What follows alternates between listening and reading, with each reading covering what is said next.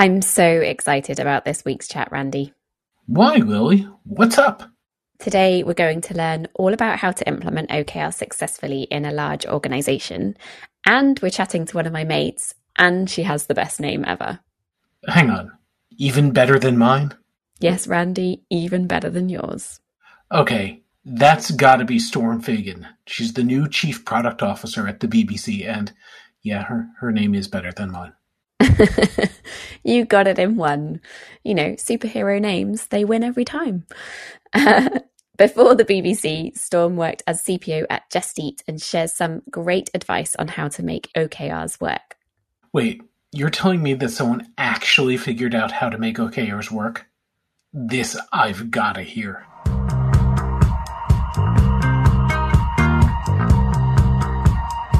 The product experience is brought to you by Mind the Product. Every week, we talk to the best product people from around the globe about how we can improve our practice and build products that people love. Visit mindtheproduct.com to catch up on past episodes and to discover an extensive library of great content and videos. Browse for free or become a Mind the Product member to unlock premium articles, unseen videos, AMAs, roundtables, discounts to our conferences around the world, training opportunities, and more. Mind the Product also offers free Product Tank meetups in more than 200 cities, and there's probably one near you. Hi, Storm. Welcome to the Product Experience podcast. It's so lovely to be talking to you. Hi, nice to be here.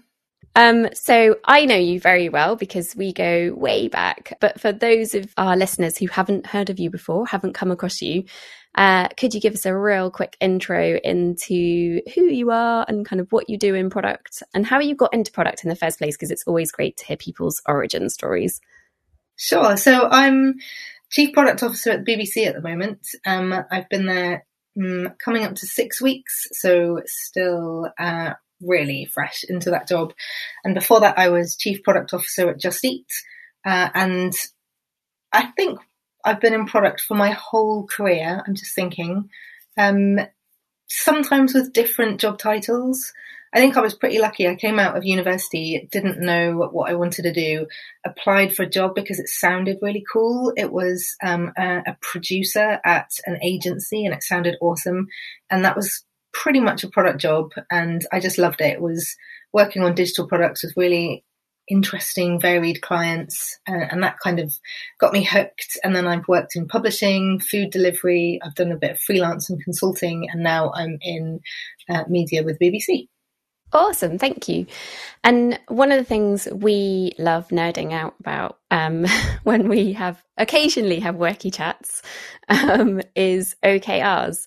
So we call them that. That is making us sound really uncool. We do chat about other things. Yes, we do. That is true.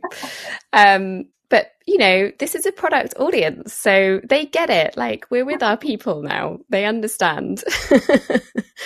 So I thought it'd be really great because we wanted to get the take on what it's like trying to, or, you know, implementing OKRs in a very large organization. And I know that this is something that you did at Just Eat. And just really wanted to get your experience of this. So just for the context of those who may not have heard of Just Eat, like what kind of size of organization is it and how's it structured? Like what are the different sort of departments? So now it is quite big. I think when I left it was 90 million customers. I think that's up to 98 million customers, over 500,000 restaurants, and 25 markets. And it's a kind of classic food delivery business. So there's the customer products, the e-commerce products that connect people to the menus. There are the restaurant business products that help restaurants kind of set up their business and then provide the live order processing. And then there are the products that the couriers use to kind of schedule orders and then find out where to go to drop them off to the customers. So it's a really nice product set actually, because you're doing B2C, B2B, and then a kind of logistics piece as well. So that's quite cool. But when I started 6 years ago, it was just post IPO. I think there were 100 people in products and tech. So it was kind of a bit smaller scale. And then when I left, I think there were just over 2,000 people in product and tech. So that change kind of happened over about 6 years. So yeah, quite a significant amount of growth in that period. Yeah. And at what point did OKRs become a strategy for managing or like working within the business? Well, I think like many people, we tried OKRs, spectacularly failed, backed away from OKRs, and then tried them again, and it worked. So when I first started there, OKRs were in place and everyone was using them, and it was something that every team signed up to. So every team signed up to OKRs. There was a tool for kind of tracking OKRs that they built in-house. And, it was the thing that everybody was using. But it kind of backfired a little bit, because something that was meant to allow for flexibility and outcome-based decision-making actually turned into this like really rigid and inflexible system, because everyone would commit to OKRs at the beginning of the quarter, put them into the system, and then couldn't really budge off of their roadmap for that quarter because they had committed to these OKRs. And everyone was slightly more focused on whether or not they'd be able to say that they did their OKRs at the end of the quarter than whether or not we'd actually achieved the outcome.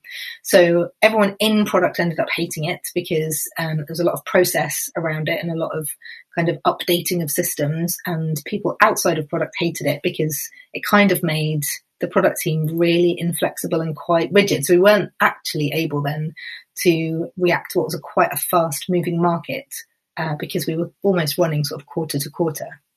So yeah, sorry, Wendy. I was just going to ask, is that a failure of focusing on the KRs rather than the Os? It sounded like people had committed to doing certain things regardless of whether that was the best way to achieve the objective. Yeah, I mean, so that was 6 years ago, and I have learned, as many of my colleagues there, the hard way about how to make OKRs effective at scale, and that is the wrong way. And I think the mistake that's easy to make is to think of OKRs as a sort of methodology that you can use for planning, and it's not a methodology. So if you try and use it for planning, it's sort of a spectacular failure, really, and you end up obsessing about the process of it, because there isn't a process, so you kind of have to make one up instead of focusing on the outcomes. So I think that's what the problem was. And I've talked to other people in other companies who've had a similar experience, and it's the same thing where you kind of end up focusing more on the process than the outcomes.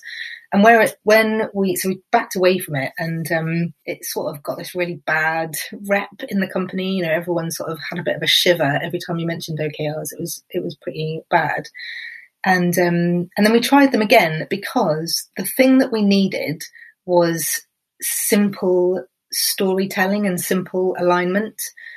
We were growing so fast, and we kind of went from a product and tech team where you knew everybody in the product and tech team and they were your friend, to, some years we were growing sort of 100% year on year in terms of the number of people joining the department. So it quite quickly got to the point where not only did you not know the name of that person, but there were people starting that you didn't even know that they had started, and bits of the product org that you didn't even know about, right? So that alignment piece sort of scaled past what was possible from a sort of human relationship point of view. And we needed something that would really easily get everybody to see what was important and what we were focusing on. And actually, we took a really simple approach to OKRs, and this worked really well, where we didn't do any process changes alongside the OKRs. We didn't try and cascade them through the business. We really kept it really super simple, and we just went for 3 objectives that we wanted to do that kind of identified what out of the strategy we needed to focus on right now, and spent more time focusing on the key result side of things. So how we would measure whether or not we'd achieve those objectives. Can we actually measure those key results? And also that measurement, can you see it move frequently enough? It needs to be something for people to really get it. It needs to be something that you can see move on a sort of weekly or fortnightly basis. So the kind of that, we put more effort into that bit, less, like no effort really, if I'm honest, into the sort of process side of things. And that then worked really well because it was really simple for everybody to kind of understand these are the 3 things that matter. Really easy and fast for us to all be able to see whether or not those things were progressing, and no kind of large scale change management, horrendous process changes. And that was much better. I'm curious, you just said it, one of the key things there was that it was things that you would measure every couple of weeks and need to see movement on them. Yeah. So are OKRs effective, or were they effective for you on larger scale infrastructure type things, or was it only on projects where you could see incremental improvement? So we split it out into, I really like OKRs for strategy. So things where you're not necessarily sure exactly how you're going to solve a problem, but you know what the outcome looks like if it's good, if it's working. And it works really well for strategy changes. For stuff that is more known and more around kind of existing position in the market, like how your live products are at the moment and kind of optimizing live products. I don't really use OKRs for that because I just think it's sort of unnecessary. It's much easier there to have a set of KPIs that you know have to be healthy and kind of looking at them and going, sort of heat mapping them and going, well, this one's not healthy. We need to do something about this one. You don't really need to make an OKR around that. It's like, it's as basic as get availability back up to your availability score or whatever it needs to be. So that sort of then leads you down to this way of splitting your time between strategy and maintaining your position in the market, depending on the size of business and also your tech debt, how competitive the market is, how many products you've got out there, all of that kind of stuff. You kind of need to make a sort of judgment call on how much time you want on that market position versus how much time you want on strategy. And you can always change that over time, but you sort of differentiate them as sort of percentages of time quite clearly and just use the OKRs on the strategic stuff. And then you're not trying to fill up sort of 100% of everybody's time with OKRs. So you do end up in a position where, and this was a little bit uncomfortable, but actually worked really well, where because when we first started, everyone would say, I need to see what I'm doing reflected in the OKRs. Like I can't buy into OKRs if I can't see my work. And then you end up with OKRs that don't really make much sense and they're really complicated, or then, they don't hang together as a story. But everyone can see their work and everyone kind of feels important. And that was part of the way which didn't really work. Whereas when we did it again the second time, we just had the 3 simple OKRs. And if some teams couldn't contribute to the OKRs, then that was a really good thing to know, actually, that it's fine that you're not trying to move the strategy forward. Are you trying to maintain our position in the market? Yes. Okay, great. If it's no to both of those things, then you kind of got to ask the question of like, well, what are you doing? Right? And why are you doing that? So it sort of leads to the right sort of behaviors and conversations. You make it sound very, very simple, but it is when we did it the second time, so simple and so effective. The first time, oh my goodness, so complicated and full OKR hell. So you've mentioned obviously that you had just the 3 simple OKRs, objectives, and then presumably a number of key results for each one. But did you not then think, okay, maybe we can cascade this, or did you have any kind of cascading happening, or was it literally like each team that were the kind of dedicated to the strategy side of the business, then taking each of those objectives and deciding which key results they were going to focus on in order to move the objective? I didn't try and cascade them. Teams could decide. So some teams had carried on using OKRs at a local level and they were really comfortable with it, and that was fine. So they could easily cascade the OKRs. Other teams were using different methods or processes and it was fine. They just carried on using whatever they used. So there's no kind of process change associated with the OKRs. But we did have, the thing that then becomes interesting is if you think of objective as like the primary level and key results as the secondary level, there's then like a tertiary level of like, how do you know that key result is moving? Because if it's strategic and you're in a big company, you might not get there for 6 months, 9 months, 12 months. And so you can't have a key result that is static and not moving for a really long period of time, because then everyone sort of loses interest. So actually that sort of third level of what are all the indicators that are telling you that you're moving that key result, and are they moving? That then becomes really important. And that's a mix of burn ups towards kind of product changes that you think are going to add to the proposition. It might be sales targets. It might be headcount or hiring or onboarding. It could be kind of user sign up and marketing. targets, can be a mix of anything. And that's what I mean about you've got to really know what those things are, track them, and be able to see at least one or two things in that dashboard move on a quite granular basis, because then if 2 weeks go by and nothing's moved, you're like, okay, something weird is going here. If another 2 weeks go by and nothing's moved, nothing's happening. Like nobody's actually doing the work. So you want to be able to see it sort of weekly to fortnightly and kind of be really clear about who's accountable for user sign up, who's accountable for onboarding all of those employees, who's accountable for the delivery of the burn up to, these product changes that you've agreed upon.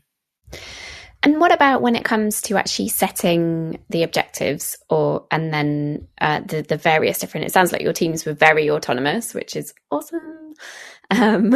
But how do you kind of check in on what they're setting and how frequently? And if there's no kind of structured process across the business, like how do you ensure that that's being done to a certain sort of standard, I guess? Yeah. So there was, it's not like there was no structure. There was, but teams could kind of choose. Did they want to use Scrum or Kanban or anything else? And, how do they want to talk about their roadmap and all of that kind of stuff? And I think, we sort of learned, because we were scaling the team size so fast, we learned some really hard lessons about how to grow people that quickly. And earlier on, we kind of made a few mistakes around over standardizing on formats and templates and documents and being quite rigid about that, because at a management level, it's really good for you, right? Because you can see what's happening. But at a team level, you're really sort of disempowering the teams. So we sort of stopped doing that. So we had data that reported up, and there were some key data points that every team had to be able to show, their throughput and their velocity and all of that kind of stuff. So there was structure there that told us that the teams were kind of moving and progressing. But really, we kept it sort of super lightweight on the OKR side of things. So when we were then the really interesting thing became when you're setting the OKRs, how are you kind of setting them? Because what we learned was, and I say this with the greatest respect to all product managers, is that whatever you set as a key result, they will try and game that metric. So, do you know what I mean? So you've got to really think about, you kind of got to think it through as a product manager and go, if someone were to give me that key result, what would I do? And what I really love now, this is my secret product nerd, is looking at other people's products and trying to go, I can see what they might have set as an OKR, like, Google Maps at the moment, I think, has got an OKR around clicks on the page, because there's a lot of extra things that you can suddenly click on that kind of duplicate UX and duplicate interactions, right? And so that's what I mean is when you set a key result, you've got to expect you hire clever, creative people, right? So they're going to be clever and creative about the key results that you've set them. So it's then a sort of a bit of a conversation, actually. That's the art, I think, of the OKR, is in the setting of it, where you go, if I was to set you this OKR, what would you do? And then people come back and say, well, I would do this. And you have to go, is that what we want? Do you know what I mean? Is that the behavior that we want? Is that taking us in the right direction? Or do we need to word it differently or measure it differently? And if you can get that bit right, then everything will kind of flow through. But it's the setting of them is actually quite the hardest bit, I think. Yeah. So how would you actually set them, and how long would it take you? Would it be a conversation among the senior management team? Would it be in conversation with the other product leaders? What does it actually look like in terms of drawing up the OKRs for the organization? So it starts with strategy of, do we know where we want to go over the long term? And what are our kind of strategic levers that we're trying to pull?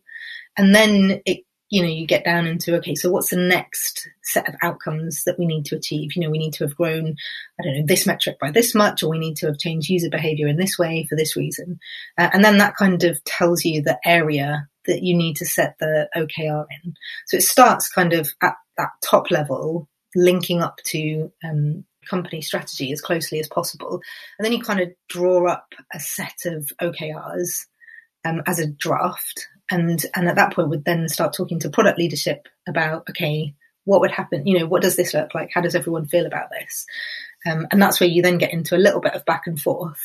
And you have to just then be, do you know what I mean? That bit takes, frankly, that takes a little bit of time. So we were working on a sort of quarterly-ish basis, and that would probably take about a month, would be the drafting to the agreement of the OKRs, because, you'd have to kind of go around it a couple of times before you felt comfortable that actually it was going to do what you needed to do for the top level strategy, and actually the teams understood what good looked like and how the type of things that they were going to do to move the key results.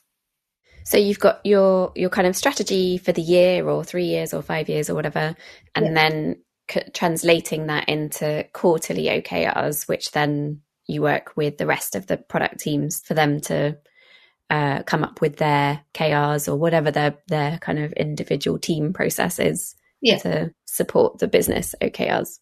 Yeah. Cool. So what do you do at the end of the quarter? How do you kind of finish the quarter? When do you begin to review, or, when do you reflect on them, and how does that process work? So so once you've got that kind of third layer of tracking dashboard in place, then you're not actually having to do a massive reflection piece at the end of the quarter, because you can see week to week, like which one's moving and which one's not. So when one finishes, you can just pull one in. And actually, sometimes if one is going to take longer, it just rolls forward and you don't need to do any replanning because you kind of know what's happening there. So that's kind of key, I think, is that upfront kind of sort of progress tracking and dashboard piece. And then the bit that's important then is having that backlog at a sort of macro level of possible future OKRs. So that kind of big discovery of next strategic pieces. So you know what you can pull in next. And then you're not massively doing a kind of big sort of retrospective on the OKRs. You might be from a throughput and a delivery point of view, for example, or from an availability and a kind of platform point of view, but the OKRs themselves are just a kind of rolling process. So if you don't hit one, does it automatically roll through, or is it a considered thing of, is this still a priority for us? Should we rebalance? Yeah, that's a fair question. So that comes down to the sort of regular conversations that you're having with the product people that are working on that OKR. So, there's plenty of times where we've set something and we've either realized that the metric that we're using is too noisy and big, and it's going to take, and it's actually, we thought it was a leading metric and actually it's a lagging metric and we can't see it move fast enough. And then we've had to break that OKR down into something else that is more kind of indicative and faster moving. Or we've looked at something and gone, actually, that isn't great. That it doesn't have this kind of product market fit that we thought it did, or, we've kind of reached diminishing returns. And that's the skill of the product managers, right? Of them knowing their space and being able to kind of use the data that they've got and their kind of personal subject matter expertise to be able to say to you, no, this is worth pursuing, or actually, no, this one isn't. And as long as you've got a really clear plan, then when you're off plan, you can have really sort of positive conversations, challenging ones, but you can have really sort of positive conversations about where actually that thing is. And actually, the faster you can decide to change direction and measure in a different way or stop something, the better, frankly, rather than trying to keep following something through. So sometimes with an OKR, you set the objective because you've got this prize in mind and you have a hypothesis of how much effort it'll take to get there.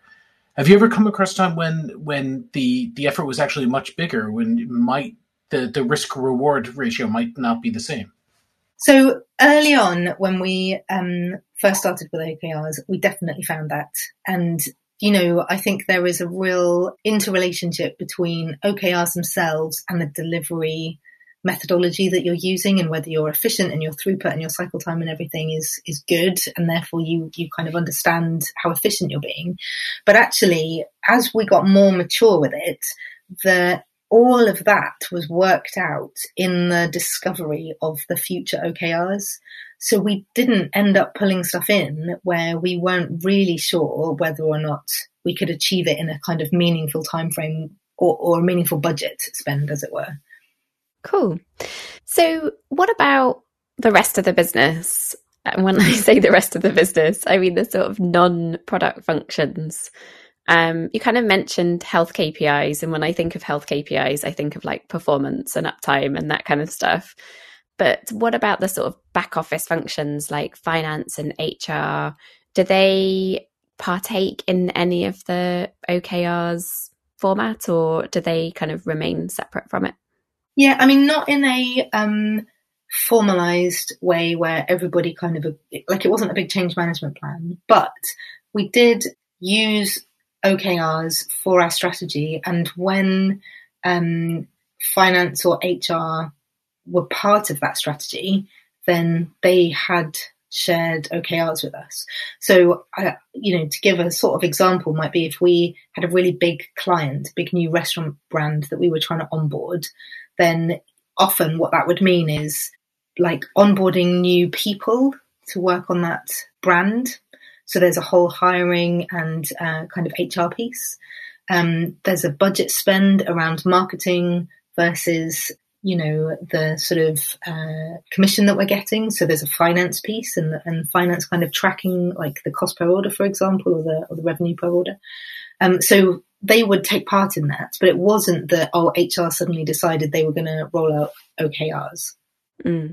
Yeah, that makes sense. Okay, and speaking of HR in a totally different context, we've all seen examples, or heard examples anyway, of OKRs being used in performance management. Was that ever used at Just Eat, or is that something that you shied away from? We did, in the end, we did use them for performance, but not necessarily, again, I'll make it sound really flaky, but it wasn't. It was just something you could choose to use. It was just a tool, right? So you could choose to use it or not. So I used it with my team because we were so familiar with OKRs and the type of conversation that OKRs generated that it was a really sort of comfortable framework for us to use. So we did use OKRs in our leadership team because it meant that they all laddered up to kind of the main thing that we were working on. We could be really transparent with each other about what our OKRs were. But it wasn't something that we tried to enforce at scale. And how about kind of practically managing the communication of OKRs across the whole business? How did you do that? Because when you're in a very large organization, I imagine, that process of setting them and then communicating them to everyone so that everyone understands this is what we're doing and this is why we're doing it, it potentially can be tricky. Yeah. And I think OKRs as well can sometimes turn into product speak. And some stakeholders are just not comfortable. They're not comfortable with words like discovery and, they don't speak product. And we think we're speaking really plainly. And then you go and speak to a stakeholder and they literally don't understand what you're talking about. So sometimes we would not frame what we were doing as OKRs. We would talk about it in more plain language rather than in the OKR format. And then we thought about what we needed to broadcast. And being really clear, there's only 3 things that we're doing now. These are what the 3 things are. Use as many sort of pictures and data points as possible to keep it really simple and try and do that on a fairly regular basis. So it was kind of monthly and everybody kind of knew what to expect in terms of communications. And then within the teams and within our org and with the stakeholders that we were working with that were accountable for some of those shared key results, it was that kind of dashboard of, every week, every fortnight, what's moving, what's not moving. And it became much more into the detail then. It's really nice to hear such practical examples of like how you did it. And I'm sure there'll be loads of people taking away a lot of tips from this conversation. But before we wrap up, one of the other things I really wanted to talk really quickly about was diversity in your product teams, because I know you're a huge advocate for diversity. And I just wanted to ask you quickly before we close, what were the sort of strategies used in the business in Just Eat to try and improve the diversity of the people within the sort of product function? It came down to 2 things in the end. It came down to the community and building a community that was inclusive. And that is, behaviors and allyship and being able to have the hard conversations. And that kind of, as a leader, you're the person that has to do that stuff first. and you have to kind of be prepared to talk about difficult topics and be really sort of vulnerable about them. And then everyone feels a bit more comfortable that they can kind of engage in talking about them. And then the second thing is structural change. So you can't really build a diverse or increase diversity if you're not structurally changing the sort of system that's in place, because no matter how hard we try, every kind of society has structural bias in there. So really, really proactively looking for that structural bias and weeding it out on a sort of continuous improvement basis was the key thing. And when you kind of combine both of those things together, what you get is a community that feels supported, and also anybody feels that they can speak up about structural bias when they see it, because we're all different. We all have different perspectives on the community in which we live. So, one person might not see a sort of system as being biased, whereas another colleague might. What you want is everyone that sees that stuff to be able to speak up about it. So that community becomes really important. And then the structural side of things is like literally stripping it out over and over again until the system becomes kind of fairer.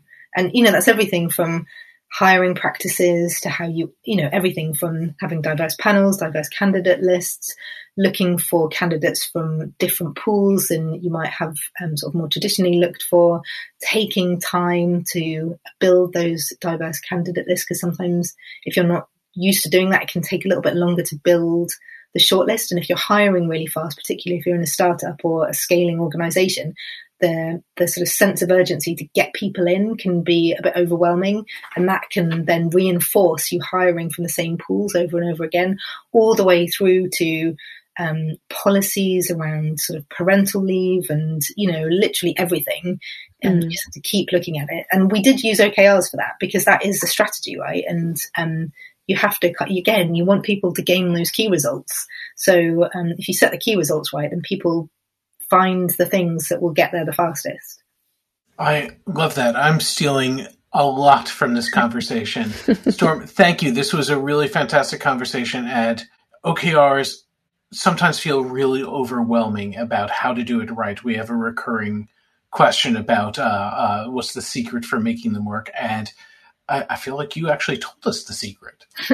Thanks. I think, honestly, I used to hate them. I genuinely hated them, and maybe not quite as far as afraid of them, but I just felt that they were a buzzword that meant nothing. And then when we did them properly and we kept it really simple, it was properly game changing. So I highly recommend it.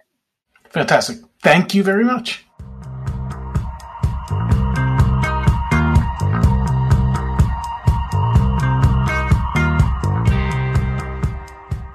So if you're still listening, you're definitely fully equipped to get OKRs to work in your business.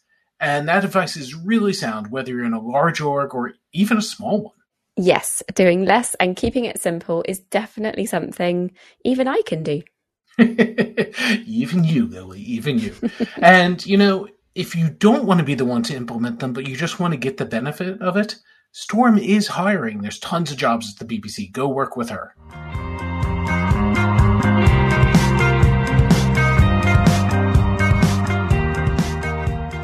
Our hosts are me, Lily Smith, and me, Randy Silver. Emily Tate is our producer, and Luke Smith is our editor. Our theme music is from Hamburg-based band POW, that's P-A-U. Thanks to Arne Kittler, who runs Product Tank and MTP Engage in Hamburg, and plays bass in the band, for letting us use their music. Connect with your local product community via Product Tank, our regular free meetups in over 200 cities worldwide.